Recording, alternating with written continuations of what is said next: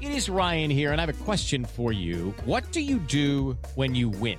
Like, are you a fist pumper, a woo-hooer, a hand clapper, a high fiver? I kind of like the high five, but if you want to hone in on those winning moves, check out Chumba Casino. At ChumbaCasino.com, choose from hundreds of social casino-style games for your chance to redeem serious cash prizes. There are new game releases weekly, plus free daily bonuses. So don't wait. Start having the most fun ever at ChumbaCasino.com. No purchase necessary. VGW Group. Void where prohibited by law. See terms and conditions. 18 plus.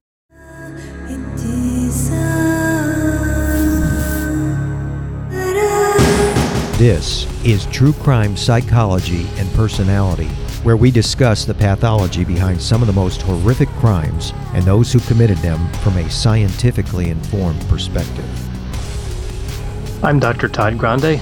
I have a PhD in counselor education and supervision, and I'm a licensed professional counselor of mental health. Dr. Todd Grande, that's my YouTube channel. Today's question is, can I analyze the case of Martin McNeil? Martin McNeil was born on February 1, 1956. He was raised in Utah and was a member of the Church of Jesus Christ of Latter-day Saints, which I will refer to as LDS. In 1973, when he was just 17, he joined the military, but he was discharged for mental health reasons 2 years later. Martin met a beauty queen and model named Michelle at an LDS function. The couple married in February of 1978. In June of that same year, Martin was sentenced to jail for fraud, theft, and forgery. He was there for 6 months. This would be one of many warning signs for Michelle. Martin falsified university transcripts to gain entry to a medical school in California. He earned a degree in osteopathic medicine and found a job practicing psychiatry. In addition, he falsified an application to law school, but he never became a practicing attorney. By 2005, the McNeil family lived in Pleasant Grove, Utah. They had 4 minor daughters, 3 adult children, and they adopted one of their grandchildren. In addition to his full-time job as a physician, Martin consulted for a clinic that performed hair removal. He had an affair with a woman who worked there. Michelle caught him in this affair. Martin broke up with his lover and promised Michelle that he would not do it again. Not long after this, he started searching online for another romantic partner. He met a woman named Gypsy Willis, who was about 20 years younger than him. They started having an affair in November of 2005. Gypsy Willis was in relationships with other married men as well. Martin was only able to hide this affair until March of 2007, when Michelle read his phone records and figured out what he was doing. She confronted Martin, but he said that she was being ridiculous. Not long after this confrontation, Martin gave Michelle a present. It was a facelift surgery. He said that it would help their marriage. After the facelift, he said they would go on a 2-week cruise. Essentially, Martin looked at his wife after he had an affair and said, "What you need is a new face." Under these circumstances, many partners would have been tempted to give Martin a punching-facilitated facelift of his own, but Michelle believed him. She wanted to save her marriage and was threatened by the infidelity. She thought the facelift would make her look more attractive and therefore prevent Martin from cheating. Michelle and Martin attended a consultation with a plastic surgeon who would later say that Martin was more vocal than Michelle. Despite having some concerns about the surgery, Michelle scheduled it. The couple then went to Michelle's primary care physician, who thought that it would be better to control her blood pressure before having the surgery. Martin was not happy with that suggestion. Despite the warning, Michelle continued with her plan to have the surgery. Later, she had second thoughts and tried to postpone it, but Martin became angry and said, "If you don't have the surgery now, you're not getting it." 2 days before the surgery, Martin made 4 requests regarding the medication that Michelle was to be prescribed by the surgeon. 1, Michelle was to receive Percocet. 2, he wanted Lortab in liquid form. This drug is similar to Vicodin. 3, he wanted more of the anti-nausea drug Phenergan than usual. And 4, he requested Valium. The surgeon complied with Martin's requests, even though this deviated from the surgeon's typical protocol. On April 3, 2007, Martin drove his wife to the surgical facility. When Michelle woke up from the surgery, she requested to stay the night at the hospital. Martin became angry and demanded that Michelle go home. The surgeon intervened and allowed Michelle to spend the night. The next day, April 4, Michelle returned home and her adult daughter Alexis cared for her. Martin interfered with this and kicked Alexis out of the bedroom where his wife was. He said he was taking over his wife's care for the evening. The next morning, Alexis entered the room and noticed that Michelle appeared to be sedated. Martin explained that he must have given her too much medication. Later that evening, Michelle complained that Martin kept giving her all kinds of medication, even though she did not want any more. On April 6, Michelle confronted Martin about text messages and phone calls he had with Gypsy Willis. By April 10, Michelle was feeling better. She was walking around and caring for herself. She was only taking small amounts of medication. Now moving to the timeline of the crime. We go to April 11, 2007. Martin went to work, his daughters went to school, and Michelle continued to recover at home. Martin picked up his youngest daughter from kindergarten at 11:30 a.m. When he and his daughter arrived home, Martin walked into the bathroom as his daughter followed him. They found Michelle all the way down in the bathtub, underwater, and not moving. Martin sent his daughter to a neighbor's house to get help as he called 911. He gave the dispatcher the wrong address and hung up the phone. He called again and said, "My wife has fallen in the bathtub. She is unconscious. She's underwater." He went on to say that he could not lift her, so he drained the water out of the bathtub. Martin again hung up the phone. The dispatcher called back and Martin told her that he had CPR in progress. He then hung up the phone again. Neighbors soon arrived and found Martin hunched over Michelle's face. Her body was face up, with her head under the faucet, and her legs and feet were inside the tub. They noticed that when Martin was performing CPR, his mouth never touched Michelle's, and her chest was not rising and falling, as would be expected. Paramedics arrived and took over CPR, or more accurately, they started CPR. Martin started yelling so much that the police removed him for everyone's safety. Michelle was transported to a hospital where she was pronounced dead. With the Lucky Land Slots, you can get lucky just about anywhere. This is your captain speaking. We've got clear runway and the weather's fine, but we're just going to circle up here a while and get lucky. No, nothing like that. It's just these cash prizes add up quick. So I suggest you sit back, keep your tray table upright, and start getting lucky. Play for free at LuckyLandSlots.com. Are you feeling lucky? No purchase necessary. Void where prohibited by law. 18+ terms and conditions apply. See website for details. Something is creeping in. Don't follow it down. Let me introduce you to Barry Clew, an authorised financial advisor from New Zealand and a very special kind of stain on humanity. He was a very knowledgeable young guy. He was a registered financial advisor. Type of guy that was bending over backwards to help you. Now, you could be forgiven for thinking that Barry sounds like a great guy, and you'd be right. Well, right up until the point when you're wrong. It was all fictitious. You stole from my son who has a disability.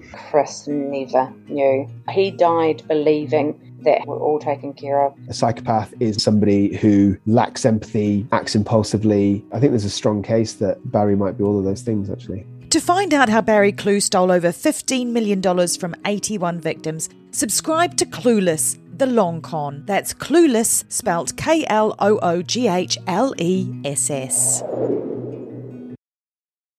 The medical examiner said that she died from cardiovascular disease.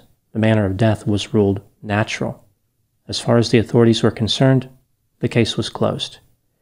Martin continued his relationship with Gypsy Willis and had her move into his home as the family nanny not long after his wife died. 2 years later, family members asked investigators to re-examine Michelle's death. It just didn't sit right with them that Martin had this romantic relationship with Gypsy Willis. It seemed like he moved on very quickly. Investigators eventually determined that Michelle was murdered. They believed that Martin drowned her in the bathtub. As the investigation continued, Martin was arrested for identity theft. This was unrelated to his wife's death. He had used information from his adopted daughter to obtain false legal documents for his lover, Gypsy Willis. Apparently, she owed a lot of money to the IRS and wanted a new identity. They were both arrested and convicted. Martin was sentenced to 4 years in prison and was released in July of 2012. In August of 2012, Martin was charged with murder and obstruction of justice. The police said there is no evidence that ties Gypsy Willis to the murder. it appears as though Martin acted alone. Gypsy Willis was not involved. In November of 2013, Martin was found guilty of murder and obstruction of justice. He was sentenced to 16 years to life in prison. About a month later, he was convicted for abuse of a sexual nature against Alexis. He received a concurrent sentence of 1 to 15 years for that offense. Martin never served his entire prison sentence. Rather, he brought an end to his own life on April 9, 2017. He used a natural gas line for a greenhouse heater to facilitate his death. Now moving to my analysis. Was Martin McNeil actually guilty of murder?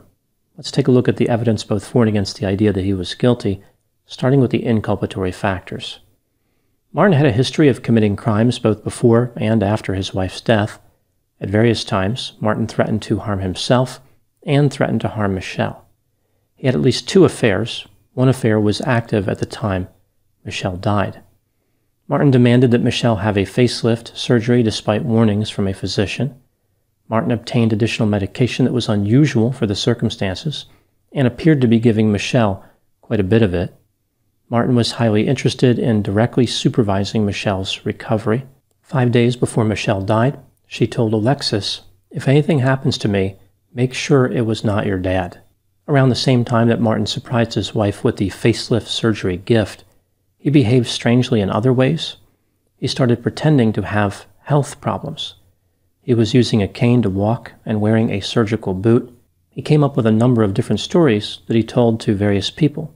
For example, he had cancer and was going to live less than a year. He had peripheral neuropathy in his toe and it would not get better. And he had a neurological problem similar to MS. During that same time, he remodeled his basement and didn't have any problem moving around. Michelle's daughter said that on the day their mother died, she appeared to be normal. Her speech was not slurred, and she did not sound confused. Martin said that he was at work in the morning on the day his wife died, but the first time he was noticed in public was at 11 a.m. Martin received an award at work that same day. He told the event coordinator that he needed his photograph taken at the event. After the picture was taken, he approached the photographer and said, "Did you get me in that picture?" The photographer assured Martin that he did, but Martin told him, "Maybe we better take a second one to make sure." Martin claimed that he found Michelle's body face down and slumped over the bathtub, with her upper body inside the bathtub and her lower body outside the bathtub. He said that she must have slipped and hit her head in the bathtub. The problem with this story is that she didn't have any injuries consistent with a fall. Martin moved on very quickly after his wife died. When Alexis arrived at the house right after her mother died, she noticed that everything had been cleaned out of her mother's bedroom and bathroom. The hospital bed and the bathroom rug were gone, and there were no blankets or stuffed animals remaining. Martin communicated with Gypsy Willis on the day his wife died. He talked to her on the telephone twice, and they texted each other 30 times. 9 days later, he hired her as the family nanny and moved her into his home. Gypsy Willis never actually cared for the children. By the end of the summer of 2007, Martin McNeil and Gypsy Willis represented themselves as married. The couple also committed identity theft together. 5 jailhouse informants testified against Martin. I don't consider this inculpatory because jailhouse informants are not credible, but the jury did. Now moving to the exculpatory factors. There are no witnesses to the murder and no video of it. Michelle was on a lot of medications. It is possible that she drowned by accident. That's about it for exculpatory factors. When considering the evidence in this case, do I think that Martin McNeil was guilty? Yes, I think he was guilty in reality and guilty beyond a reasonable doubt. I don't give any weight to the jailhouse informants, but even without them, it's fairly clear Martin was guilty. Now moving to my thoughts on a few items that stood out to me in this case. Item number 1. Martin McNeil was a fraud for many years before the murder, but he managed to get away with it most of the time. He served a few months in jail, but outside of that, he had a lot of success as a criminal. He cheated his way into medical school and into law school. He was a respected member of the community. The police said that they didn't initially investigate Martin for the murder of his wife because he was both a physician and a lawyer. Martin had successfully used one offense, cheating to be accepted into schools, to get away with another, murder. Not long before he was arrested for homicide, The police came to believe that Martin had attempted to kill his mother and his brother years earlier. Item number 2.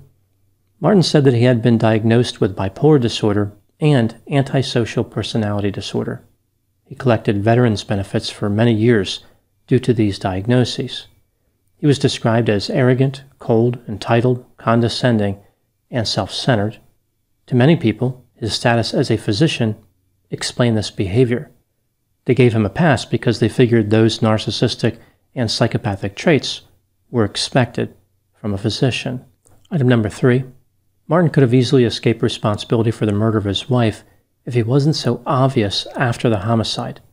Like so many criminals, he simply could not outrun his personality. He made one mistake after the other that attracted attention. For example, talking about how life had been unfair to him when giving a speech at his wife's funeral, getting rid of all of his wife's possessions right away, having his lover move into his home, and committing identity theft with his lover. Item number 4. Michelle McNeil desperately wanted to keep her marriage. She valued her relationship with her husband, the family they had raised together, and her status in the community. She found a reason to disregard the warning signs every time Martin did something wrong. After she caught him cheating for a second time, he managed to manipulate her into believing that she was the problem. He deceived her into believing that if she could just improve her appearance, he would love her again. They would be happy again. All their problems would go away, and that murder would definitely not happen, although that last part was probably only implied. Michelle had once been a beauty queen. Physical appearances were something that she valued. Martin used her own insecurities and misplaced trust in him to kill her. Martin knew how to convince people to trust him. This trust facilitated his crimes and, for a while anyway, protected him from consequences. This has been True Crime Psychology and Personality from Ars Longa Media. This content is for educational and entertainment purposes only. Ars Longa Vita Brevis.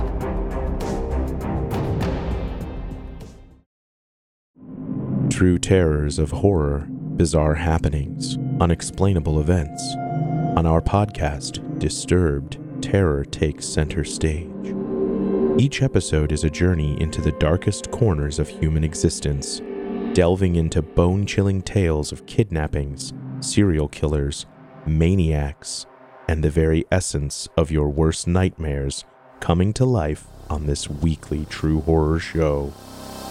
Disturbed is not for the faint of heart. It's an exploration of real, unadulterated horror sourced from everyday people. Each episode is a descent into the macabre, where we narrate stories that will leave you on the edge of your seat and crawling in your skin. We navigate the disturbing narratives that lurk in the shadows, offering a raw and unfiltered listen into the most terrifying aspects of the human experience. Enter at your own risk and let the unsettling tales unfold in the haunting realm of Disturbed. And remember, listeners, stay safe out there.